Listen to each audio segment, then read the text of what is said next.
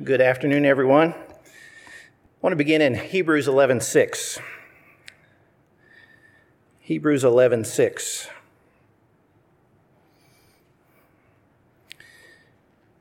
In Hebrews 11:6 it says, "But without faith it is impossible to please him."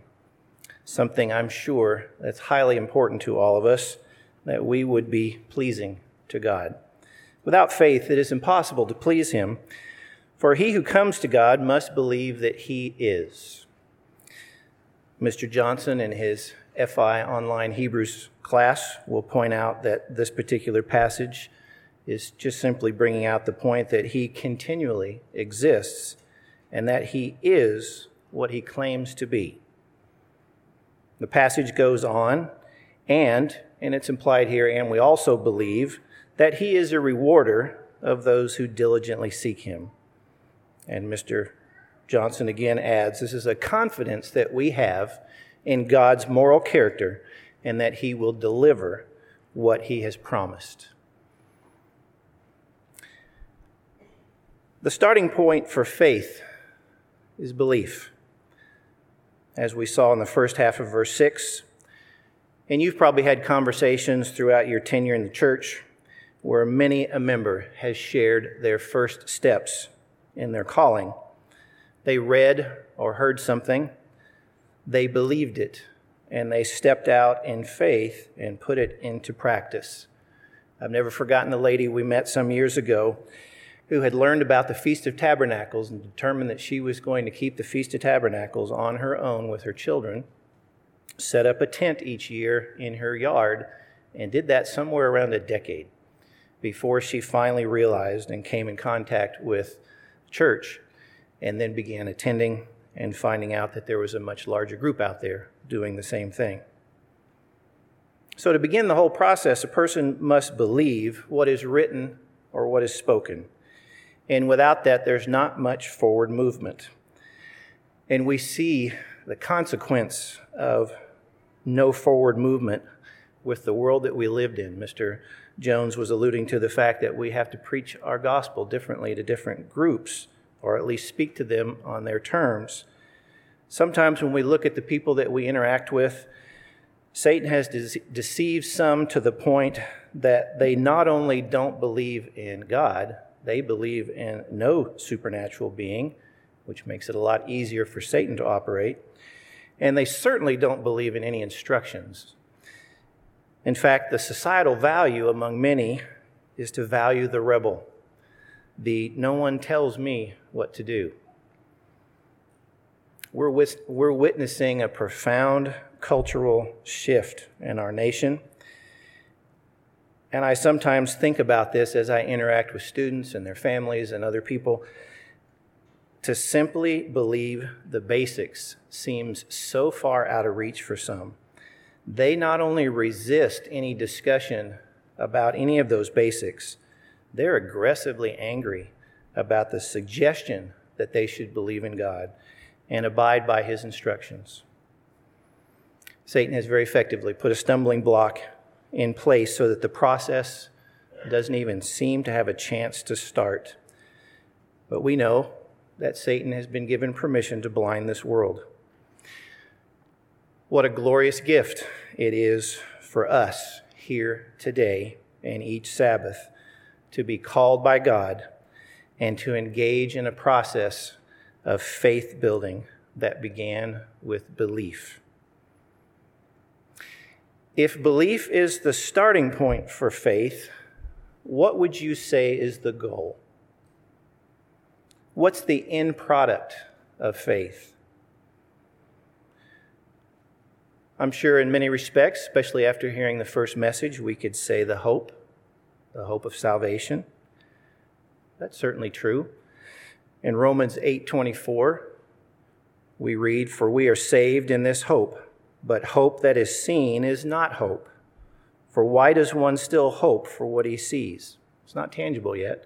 Verse 25 of Romans 8, "But if we hope for what we do not see, we eagerly wait for it with perseverance." Doesn't this also describe the kind of faith that we were just reading about And it nicely lines up with what we know about in Hebrews 11:1, a passage you know quite well. Now, faith is the substance of things hoped for, the evidence of things not seen. Now, I'm asking you to consider what might be the end product, what might be one of the goals of faith. We've just read here in Romans 8 and referenced Hebrews 11, which refers to things and it. There's something out there. Mr. Jones spoke of that. But we also read in Hebrews 11:6 when we started that faith is also an assurance and a confidence in God and that He is the rewarder. So there's faith towards these things that are out ahead of us and also towards God. So again, what might be a goal of faith? Is there something more? Let me come at it another way briefly. In my family, there's an unusual generational childhood concern with a few family members. The idea of eternal life scared them as children. It's interesting when you look at this, that it's not that uncommon through history. In fact, if you take a look at man's interests, whether it's philosophers, whether it's literature, whether it's movies of more recent, many have had concerns with what immortality might look like. I'm ashamed to use Wikipedia as my source today for this quote, but I like that it was very concise and to the point. So let me read this from Wikipedia on immortality in fiction. For most of literary history, the dominant perspective has been the desire for Let me back up. For most of literary history, the dominant perspective has been that the desire for immortality is misguided, albeit strong, and among the posited drawbacks are ennui, not a word I was familiar with. In all my studies, I've not run across that. My wife says, oh yeah, ennui. It is a feeling of listlessness, dissatisfaction arising from a lack of occupation or excitement. Why didn't they say boredom? That's exactly what we're talking about. So one of the concerns about immortality is I'm going to be bored. And then they go on to say loneliness and social stagnation. So if you take someone who's got that position, or like these family members that I referenced, I can tell some of them about eternal life. I could tell someone who's in this other group that God is a God of hope, the hope of salvation. But if immortality, if eternal life scares them and concerns them, that comment can fall a little flat. So what's missing from the equation for them? And what's an important contributing factor to calming their concerns about eternal life? I would suggest that the goal of faith and the thing that would calm is a close personal relationship with God. A close personal relationship with God. You know, we all default to mistrust of someone that we don't know. We're skeptical of and doubt their claims until we really start to build a close relationship with them and get to know them a little bit better. I know for me, when I was reading passages as a younger person, and I read about God as my champion, God goes before me, God is my shield and my buckler. I admired those, and I understood that the people who wrote them had experienced something where they connected with that title for God. But it didn't mean much to me. It was detached until I had my own opportunity to experience God as my champion. God going before me and clearing the way and making some very serious issues much better in their outcome. God is good, and perfectly so. Faith is an assurance or confidence in Him that He is what He claims to be. And it is faith in the mind and character of God. But we all know that that grows and is substantial when there is a relationship with him, and when we build that relationship gradually over time. So what is the goal of faith? At least closer to the bullseye. I've learned over time not to say this is the one or this is the thing. More time goes on, you realize how Scripture takes you deeper and deeper and deeper. And so I'll say closer to the bullseye. Relationship. If we've lived a life interacting with God and have come to know him, there is confidence that I can step into eternity in faith based upon his character. So in today's message, let's talk a little bit about faith, faithfulness, and relationship. If you want to give it a title, that would be the title that I would give. Faith, faithfulness, and relationship. Faith we've already discussed a little bit. Some of its key components are an assurance and confidence and absolute trust in the mind and character of God, his moral character, his word, and what he says is. But we know in practical terms, when we deal with one another, when we deal with employers and friends, faith is only as good as who or what we put our faith in. And we've had many examples in history and our own experiences that are misguided trust and faith placed in someone or their faulty ideas. You know, God took Israel to task, rightly so, for the worship of false gods because they were putting their trust and their reliance on wood and on stone that could do nothing for them. We have examples through Jeremiah and Ezekiel about Judah putting their reliance on Egypt to save them from Babylon. And he describes that reliance as a broken reed. So it's not trustworthy. Where do I place my trust? Where do I place my faith? What we're asking is, who can we rely on, no matter the circumstances, especially when I'm in need? And what we're talking about is faithfulness. It's a very important aspect of faith. Faithfulness has two aspects to it. You know, these words that we use, they represent different concepts and sometimes not too precisely. Mr. Jones illustrated that point in the earlier message. But one of the aspects of faithfulness is a passive aspect. Simply describes someone who is full of faith, faithful, or someone who is a believer. You've heard this used probably just to describe someone who attends regularly or considers themselves a Christian. They are one of the faithful. But there's also an active aspect, which points to reliable, consistent actions or behavior, loyalty, and fidelity. Loyalty and fidelity. Fidelity is an interesting word. I've used it in some of my classes. The Latin root for fidelity is just F-I-D. And you've probably heard of the name for a dog in the past, Fido. This links back to this. And if you study and are deciphering certain artworks and there's a dog in the painting, and we're talking about earlier pieces, Renaissance and a few hundred years before and after, if there's a dog in the picture, it's demonstrating that what you're witnessing is an individual who is one of fidelity, who demonstrates fidelity.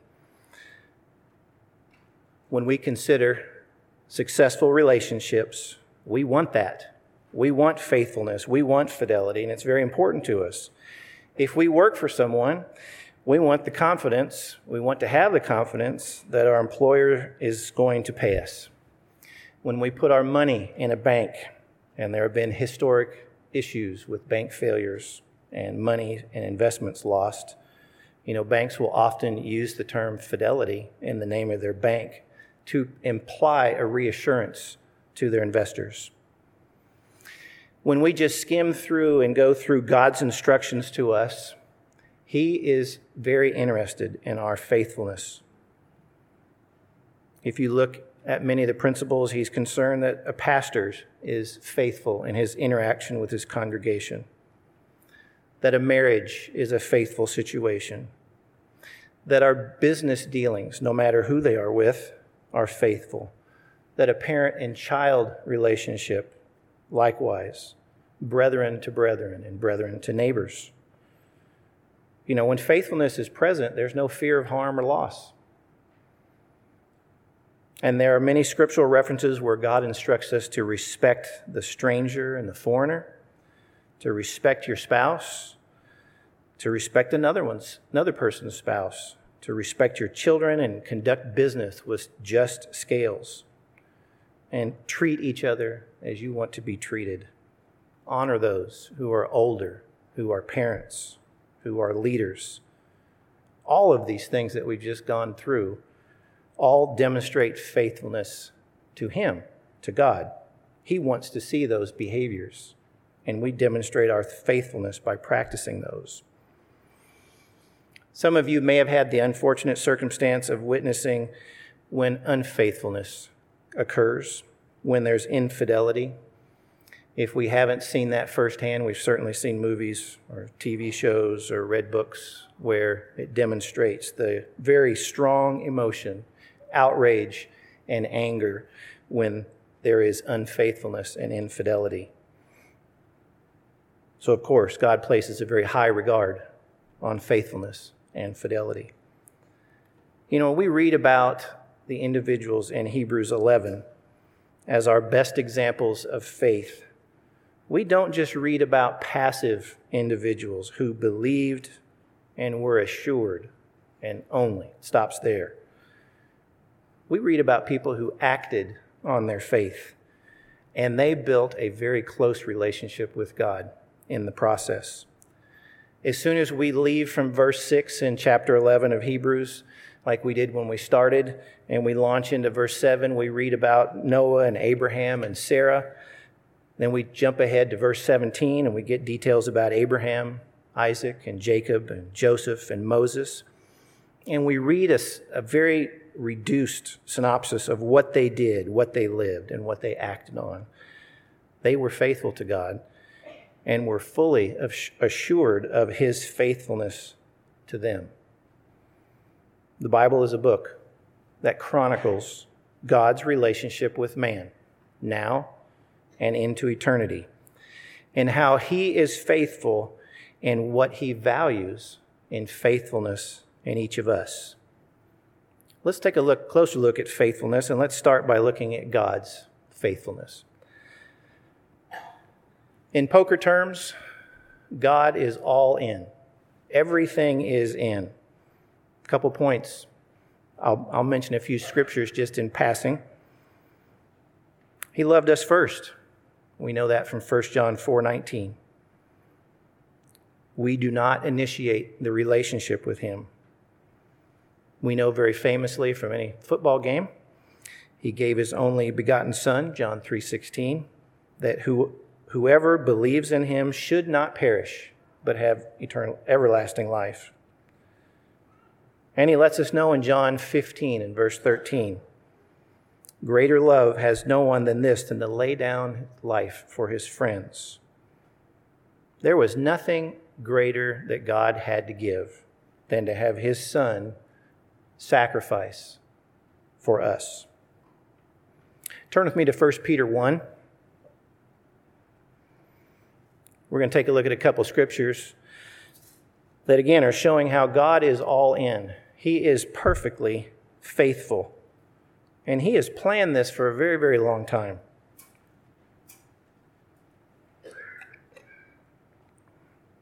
First Peter 1 and verse 18. Knowing that you were not redeemed with corruptible things like silver and gold from your aimless conduct received by traditions from your fathers, but with the precious blood of Christ, as of a lamb without blemish and without spot. He indeed was foreordained before the foundation of the world, but was manifest in these last times to you, who through Him believe in God, who raised Him from the dead and gave Him glory, so that your faith and your hope are in God. 2 Timothy 8. 2 Timothy 8.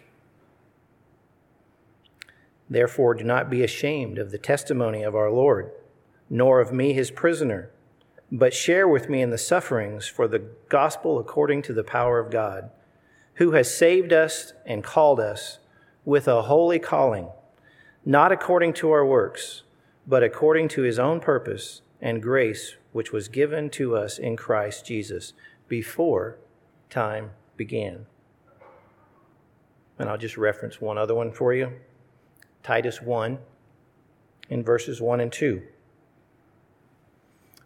Paul, a bondservant of God and an apostle of Jesus Christ, according to the faith of God's elect and the acknowledgement of the truth which accords with godliness, in hope of eternal life, which God, who cannot lie, promised before time began. He loved us first. He gave his only Son. He laid down his life for us, and he has spent billions of years planning and preparing for what we have before us today. He calls us sons and daughters, children and heirs. He describes himself as our Father and Christ our brother, family terms. In John 15, he calls us friends. He says he no longer calls us servants. Servant doesn't know what his master's doing, but I call you friends. For the things I have heard from my Father, I have made known to you. He cannot lie. He cannot cheat us. He is righteous and perfect. He's a perfect judge. He's full of mercy. He's our provider, our defender, our healer, our champion, our shield, our refuge. There is no greater example of faithfulness.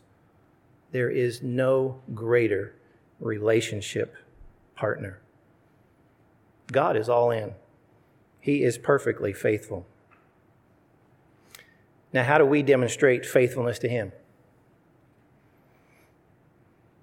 Turn with me to John 17. We get a hint here in John 17, and we get a special glimpse into the relationship between Jesus Christ and God the Father. And we're looking into a moment where he is praying to his Father, and we're allowed, in a sense, to listen in. And you'll see in this passage that Christ is making a very clear statement about the value of faithfulness. It is an example, and it is a model to each of us. John 17, we'll begin in verse 1. Jesus spoke these words and lifted up his eyes to heaven and said, Father, the hour has come. Glorify your Son, that your Son also may glorify you. As you have given him authority over all flesh, that he should give eternal life to as many as you have given him. And this is eternal life, that they may know you. Another relationship comment there. The only true God and Jesus Christ whom you have sent. Verse 4, I have glorified you on earth. I have finished the work which you have given me to do. And now, O Father, glorify me together with yourself, with the glory which I had with you before the world was. Verse 4 is a very profound statement about faithfulness. Christ is saying, and many of the scholars who look into this particular passage, he has not yet been crucified, but this statement is including the entire package, how he has lived his human life, what he is about to do, and he can say with certainty to his Father, I have finished the work which you have given me to do. He was perfectly faithful in his job. Now, Christ was more specific a couple chapters earlier. So if we can turn back to John 15.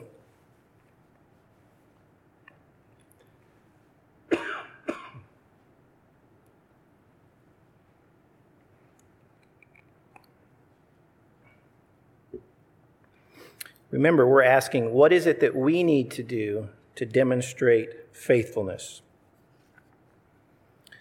John 15, starting in verse 9. It says, As the Father loved me, I have also loved you. Abide in my love. If you keep my commandments, you will abide in my love. Excuse me. Just as I have kept my Father's commandments. Notice that statement he just made. He's asking us to keep the commandments just as he kept his Father's commandments. These things I have spoken to you, that my joy may remain in you, and that your joy may be full. This is my commandment, that you love one another as I have loved you. Greater love has no one than this, than to lay down one's life for his friends. You are my friends if you do whatever I command you. No longer do I call you servants, for a servant does not know what his master is doing.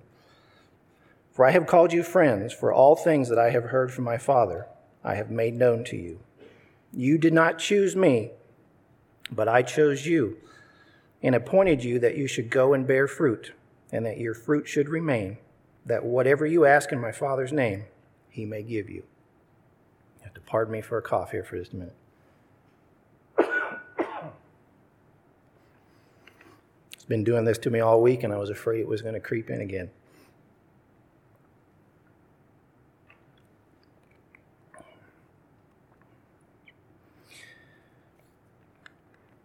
I want to point out everything about this passage is voiced in terms of relationship.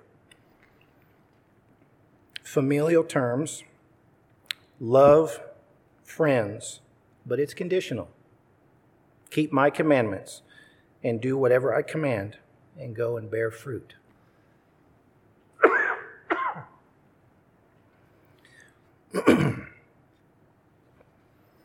You know, we cannot claim a family relationship without obedience. Turn with me to Mark 7. Mark 7, and we'll start in verse 21.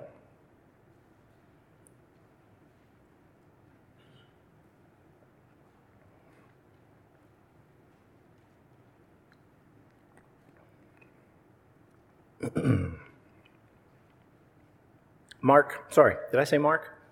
Matthew. My apologies.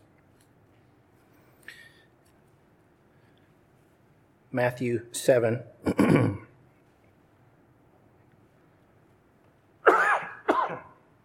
And we'll start in verse 21. Not everyone who says to me, Lord, Lord, shall enter the kingdom of heaven, but he who does the will of my Father in heaven.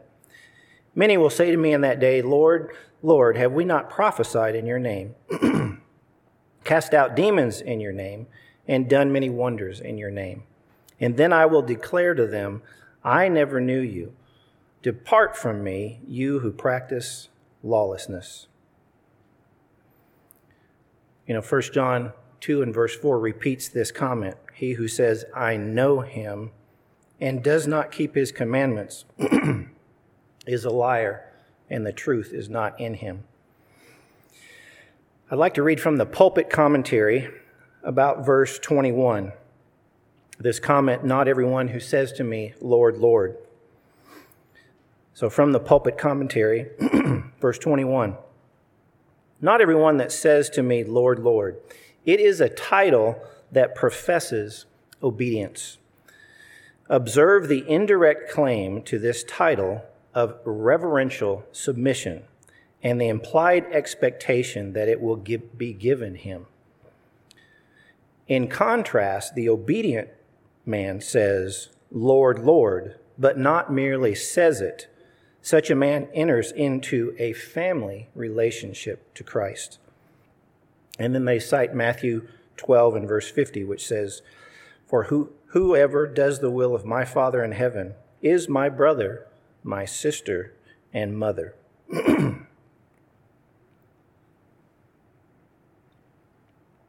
God, who is perfectly faithful. How do we demonstrate our faithfulness? It is by yielding, submitting, and obeying him. We are faithful if we are faithful. We are family if we're faithful. We maintain and build a relationship with God if we are faithful.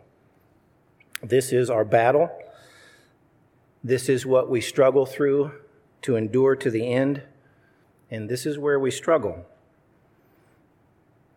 Our adversary not only sells the lie to much of the world that obedience is unnecessary, he wages war to wear down the saints. If you've been around long enough, you've watched people walk away, and you've heard comments like this: "This whole business is a burden. It's too difficult. I simply want to do what I want to do. I don't want to yield. Life's not fair." Excuse me. The implication, God's not fair. I didn't get what I wanted. How can some of these terrible things happen?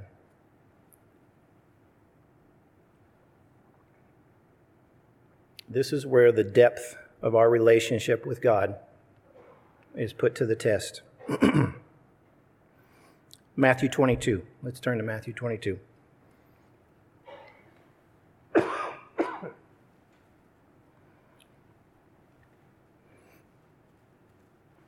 Matthew 22 is actually Christ's own words, and he is citing Deuteronomy 6 and verse 5. But in Matthew 22, starting in verse 34, "But when the Pharisees had heard that he had silenced the Sadducees, they gathered together. Then one of them, a lawyer, asked him a question, testing him and saying, 'Teacher, which is the great commandment of the law?' And Jesus said to him, 'You shall love the Lord your God with all of your heart, with all of your soul, and all of your mind. This is the first and the great commandment.'" This phrase, this comment that he made, indicates something that's greater than any other relationship that we have. Something that's strong enough to compare with life's struggles and tragedies, and to come out the other end from those events holding on to that relationship with God and with Christ. It's important for us to practice that, and it's important for us to look ahead and to be refreshed by what's coming up in the holy days ahead of us. I was listening recently to Joel Meeker on his FI online Daniel and Revelation classes, and Mr. Meeker was stressing the importance that we take the time to read these passages that we're going to hear on trumpets and on atonement and at the Feast of Tabernacles. And it's important that we sit back and visualize what it's going to be like to be there. What it might be like for us to be in those places, living the way that's projected in Scripture. And then about the same time I was listening to some of those classes, my wife played a TED Talk on our summer trip. And it was a psychologist talking about something that I'll mention to you here in just a moment. And it sounded very familiar with things that we know and do already, and lined up similarly to what Mr. Meeker had been encouraging also in those classes. It's a special skill that the psychology world calls prospection. Prospection. So let me read a little blurb about prospection. In psychology, prospection is the generation and evaluation of mental representations of possible futures. Or a little more simply, the ability to imagine possible future scenarios. The term, therefore, captures a wide array of future-oriented psychological phenomenon.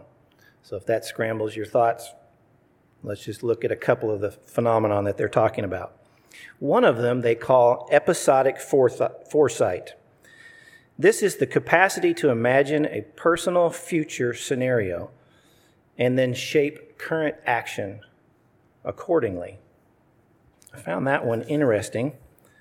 If you want to, turn with me to 1 Corinthians 9. We'll do a little sidebar here and then come back to the list. 1 Corinthians 9, we'll start in verse 26.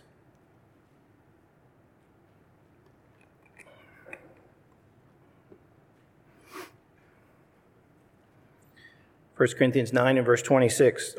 Let's start in verse 24. 1 Corinthians 9, starting in verse 24. Do you not know that those who run in a race all run, but one receives the prize? Run in such a way that you may obtain it. And everyone who competes for the prize is temperate in all things. Now they do it to obtain a perishable crown, but we for an imperishable crown. Therefore I run thus, not with uncertainty. Thus I fight not as one who beats the air, but I discipline my body and bring it into subjection, lest when I have preached to others, I myself should be disqualified. Sounds a lot like episodic foresight. Capacity to imagine a personal future scenario and then shape action accordingly. And that is what we've been talking about. There's another aspect to prospection. The feelings evoked during episodic foresight enable people to infer how they would really feel if the event were to happen in reality. This thereby enables people to anticipate whether future events are desirable or undesirable. And then one last little piece. Simulating the future enables people to create intentions for future actions. Now, the psychological world uses this to help people look ahead and say, you can do something today, change your behavior today, and you can see yourself different in the future than what you're struggling with today. But doesn't this all sound familiar this time of year? Prospection is something that God gives us the privilege to do with some insight. And He's given us an incredible gift with the upcoming holy days to point our minds to a tremendously positive future, one that will have the best of relationships. It's a vision that keeps us from perishing. It's a vision that, if we keep it alive, can sustain us to endure to the end. When we're struggling, when we have trials, when we're beat down, when we're concerned about all of the things that are swirling around us, it's what can tip the balance. Strengthening our faith and our relationship with God now, just like those who have gone before us, are things that are listed in Hebrews that we've looked at before. I'd like to turn to Romans 8 in conclusion, where Paul makes an extraordinary statement in context of what we've been discussing so far. We've talked about faith. We've talked about faith has a very strong relationship element. We've talked about God's faithfulness and our need to be faithful, and our faithfulness in our obedience to Him. Romans 8 and verse 14. For as many are led by the Spirit of God, these are the sons of God. For you did not receive the spirit of bondage again to fear, but you received the Spirit of adoption, by whom we cry out, Abba, Father. The Spirit itself bears witness with our spirit that we are the children of God. And if children, then heirs, heirs of God and joint heirs with Christ, if indeed we suffer with Him, that we may also be glorified together. And then quite an impactful statement here in verse 18. For I consider that the sufferings of this present time are not worthy to be compared with the glory which shall be revealed in us. That is some statement. You know, these few verses that I just read to you in Romans 8 summarize many of the important pieces that we've been talking about today. There are promises that God's given us. He's perfectly able to deliver them. And we must believe that and have faith in that and hold on to that. He has given us His Spirit. He's adopted us as His children, joint heirs with Christ, and will provide a glorious future which will have no end. That's key to our prospection, our looking forward and what it might be like, and thinking about those, as Mr. Meeker pointed out. We will suffer. Christ also suffered. but he did so as our family member, as our brother, and he set an example for us. We must be led by the Spirit, as verse 14 said. We must be obedient, just as Christ modeled for us, and he too was obedient to his Father. And with all of this in hand, all of these important features, all of these important pieces, we can see that there is no comparison that can bring us to throw away a relationship with God. No compromise to our obedience. And we will never let the balance tip and claim unfair or this is too great a burden. At the core, now and on into in eternity, is a closer relationship with God. You have to ask, will faith be a factor in the kingdom of God? All of the things that faith talks about looking forward to will be in hand. But what will remain is that relationship, a very close relationship with God, with Christ, and with the other saints. So as we step into the fall festivals this year, let's go into the fall festivals with faith, faithfulness, and building a very close relationship with God our Father.